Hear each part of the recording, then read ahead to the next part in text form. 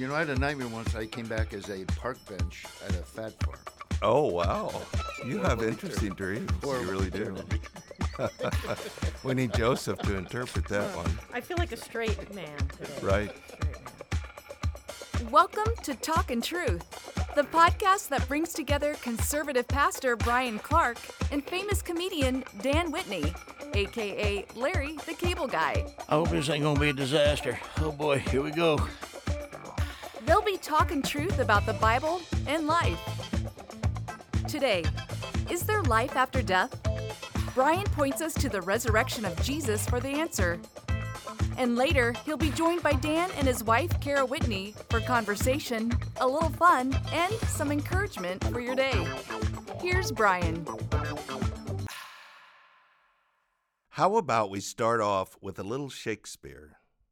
Life is but a walking shadow, a poor player that struts his hour on the stage and then is heard no more. 'Tis a tale told by an idiot, full of sound and fury, signifying nothing. So, is that true? Is life really as meaningless as that? Many seem to think so.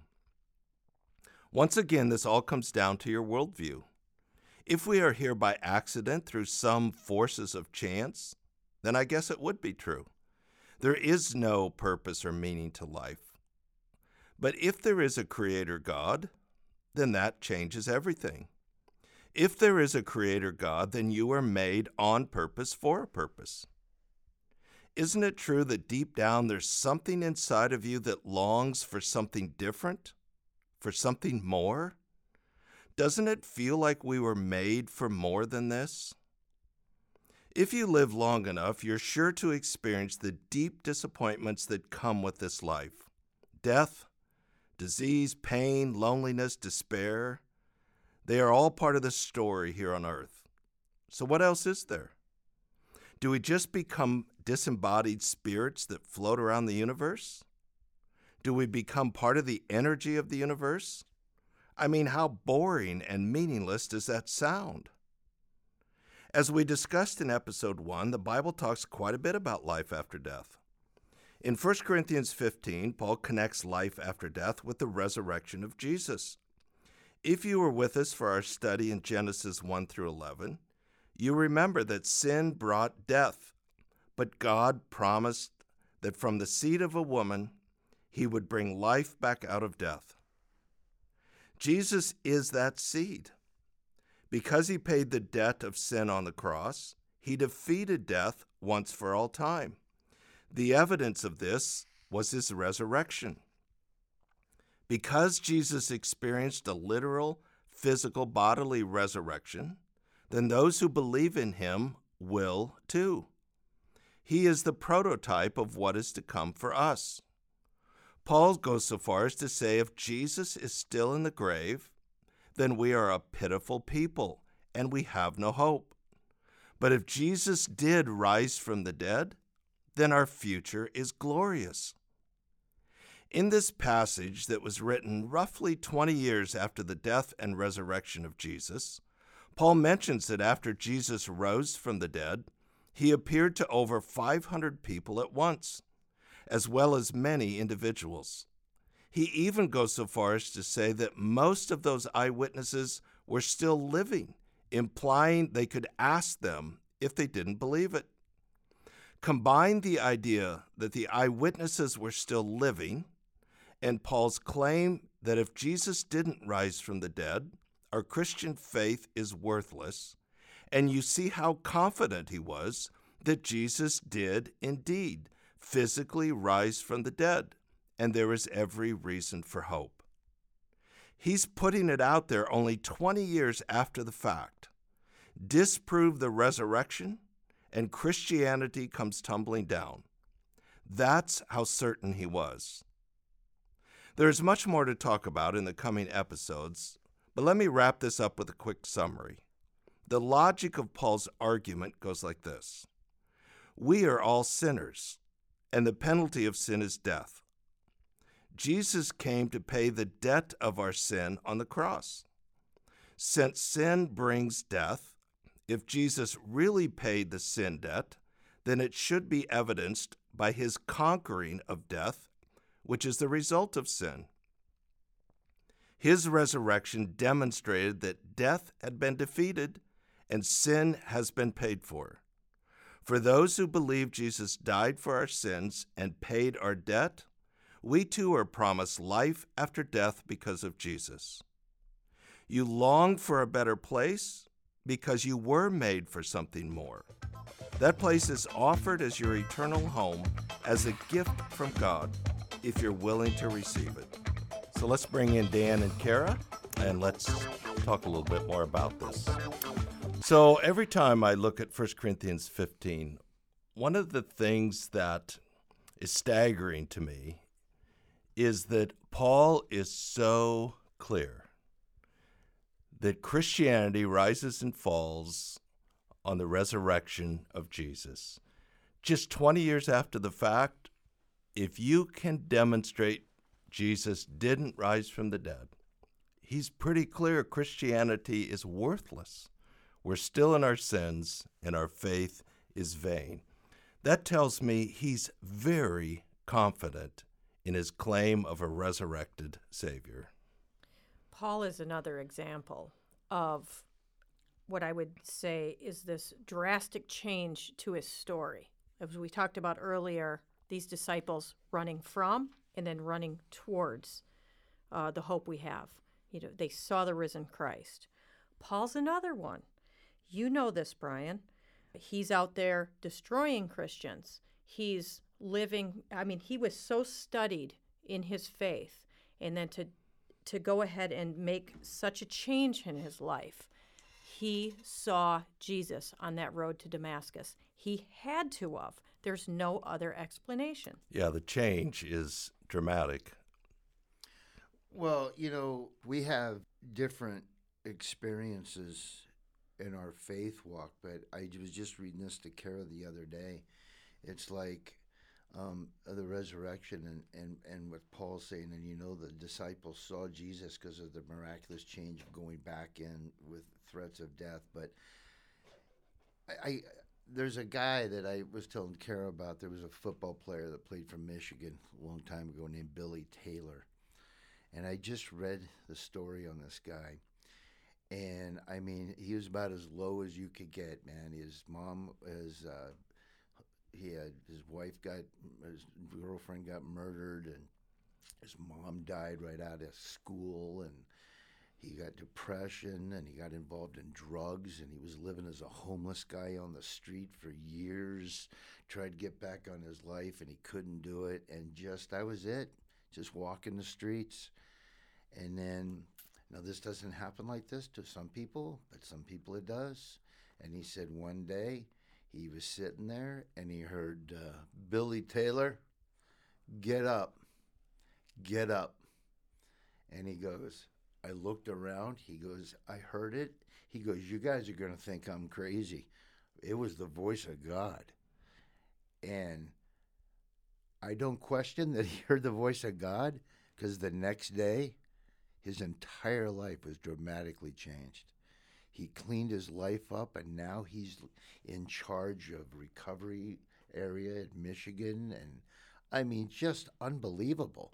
So I guess the point that I'm making is Paul definitely knows what he's talking about. Because when you have an experience like that, you are dramatically changed. And I think that's the cool thing about being a Christian now, is we don't have the, only if God grants it to us, but we don't have the ability to walk with Jesus or see Jesus. But where he says we're blessed even more just because of our faith that it happened is really awesome. So, I agree with Kara. Paul definitely saw something. Those disciples saw Jesus. One of the things, again, that's striking is, the apostles, they saw the horror of the arrest, of the torture, and the crucifixion. And they had every reason to believe that was their future if they proclaimed the message of a crucified, resurrected, Christ. So can you imagine having seen that and knowing that might be your story, and yet not one single one of them changed their story or denied Christ, but all of them proclaimed the message of a resurrected Christ all the way to their death. Right. And going back to last week, you got to investigate, research, and study for yourself, because you will find it yourself to be true if you really want to learn. But it's like Kara said, a lot of people don't want it to be true. They just don't want it to be true. They want to live and be their own God, like we've talked before. Yeah, absolutely. And so they just deny it just for the sheer fact they don't want it. So let's go back to the resurrection of Jesus. One of the things that makes that so significant, just beyond the obvious, is we're talking about a literal, physical, bodily resurrection, which then is our claim that we will experience as Christians, a literal, physical, bodily resurrection. Oh, thank God. I'll be honest. Will I be fat, or will I? I need new knees. Oh, I'll tell you that much. I'm excited. We'll all be better. One of the questions our kids would ask, especially when they were younger, is, will I be myself? Will I be myself? I think they do imagine themselves floating around. Yeah. That's the common. culture that we live in, though. I mean, ever since we were kids, Hollywood and television, you're on a harp and a cloud, and ever since you're a kid, that's drummed into your consciousness. Yeah, it's very common. People talk about somebody becoming an angel or some sort of a disembodied spirit. I mean, me personally, imagine sitting on a cloud for eternity playing a harp. It's like a little better than the other place, but not much. I had a nightmare once. I came back as a park bench at a fat farm. Oh, wow. You have Horrible interesting dreams. You Horrible really eternity. do. We need Joseph to interpret that one. I feel like a straight man today. Right. Straight man. But for us as Christians, we do root back to the resurrection of Jesus. He's the prototype. He's the first fruit. So yes, it will be this body resurrected, perfected, and made whole again that will be my physical body for the rest of eternity. So I'm not floating around on a cloud. I'm not a disembodied spirit. I will know other people. I will know my loved ones. I will know my family. Right. It's more similar than dissimilar to this, only perfected the world as God intended it to be. Right. It's like when Jesus was walking with those two guys down the road. Just joined up with them. They were talking about resurrection of Jesus, and people, they were talking about him, and he was standing there. They were just talking to him. He had a regular body, They couldn't tell the difference. Yeah, sometimes when people ask, I say, well, it will be the same, only different. Well, and Jesus ate. Yeah. That was to show he had the physical body, which is a relief to me because I love food. Right. So we get to eat. I don't know. I still think they might have a special thing up there for me. I don't know. I think I'm going to get up there and Jesus is going to go, hey, whoa, slow down. That's your table over there. No, he'll actually your table's say, with the salad. He will actually say for you, hey, you don't have to start till Monday. Every day's Sunday. So going back to 1 Corinthians 15, because it is a key text in our discussion as we move forward. Again, I think we have listeners that probably question whether Jesus really rose from the dead, and they're trying to sort that out. And that's a legitimate concern that if people are serious, there's lots of resources, those questions can be answered.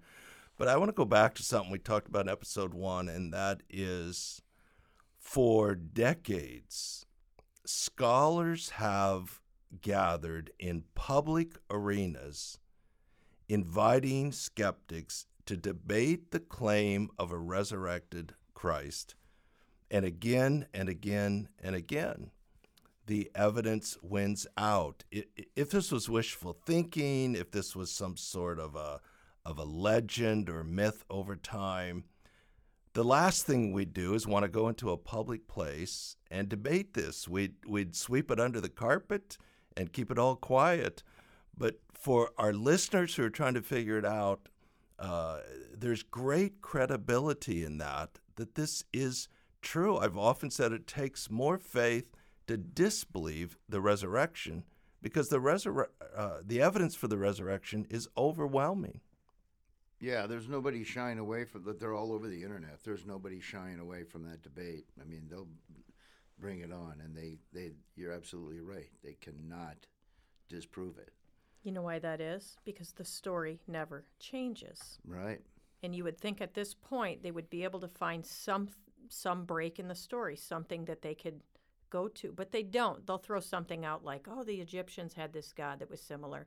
And I went down that road for a hot minute, and I was like, well, wait a minute, what if this is true? But guess what? I researched it, found out that that's a whole farce. They move the goalpost all the time, but this story never changes. And isn't that cool how that goes back to where we started doing this conversation from the very beginning, Genesis 1 through 11. You either believe Genesis 1 through 11 or you don't. If you believe Genesis 1 through 11, you got one goalpost that stays the same. If you don't believe Genesis 1:11, you got a goalpost that's ever revolving around the field. I think there's lots of people that... that was a perfect ending, but you got to keep talking now. Well, I know. No, go ahead. Almost perfect. I'm just kidding.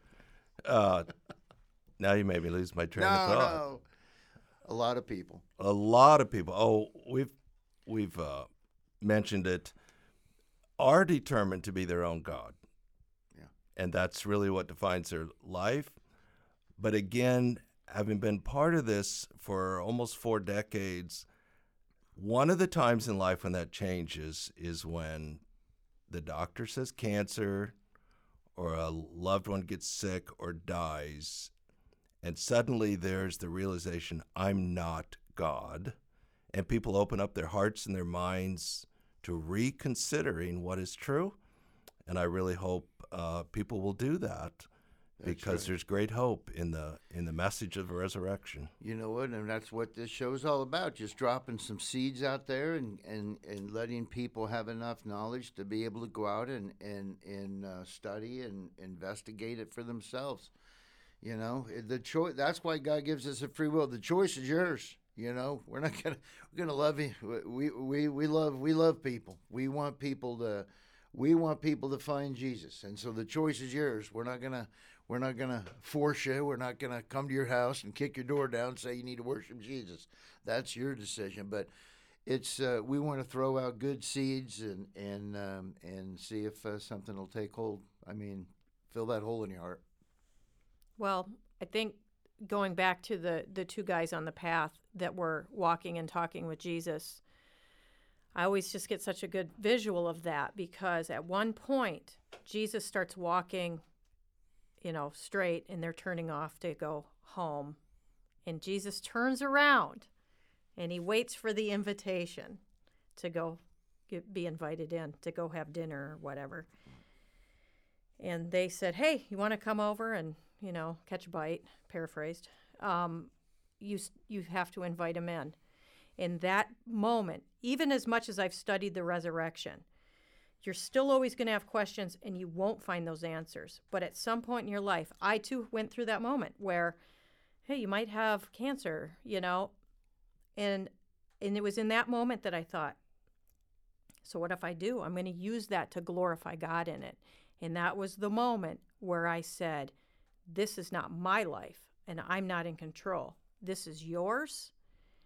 Take it because I don't want it anymore. And that, I am telling you, is when you find life, and it is the best thing ever.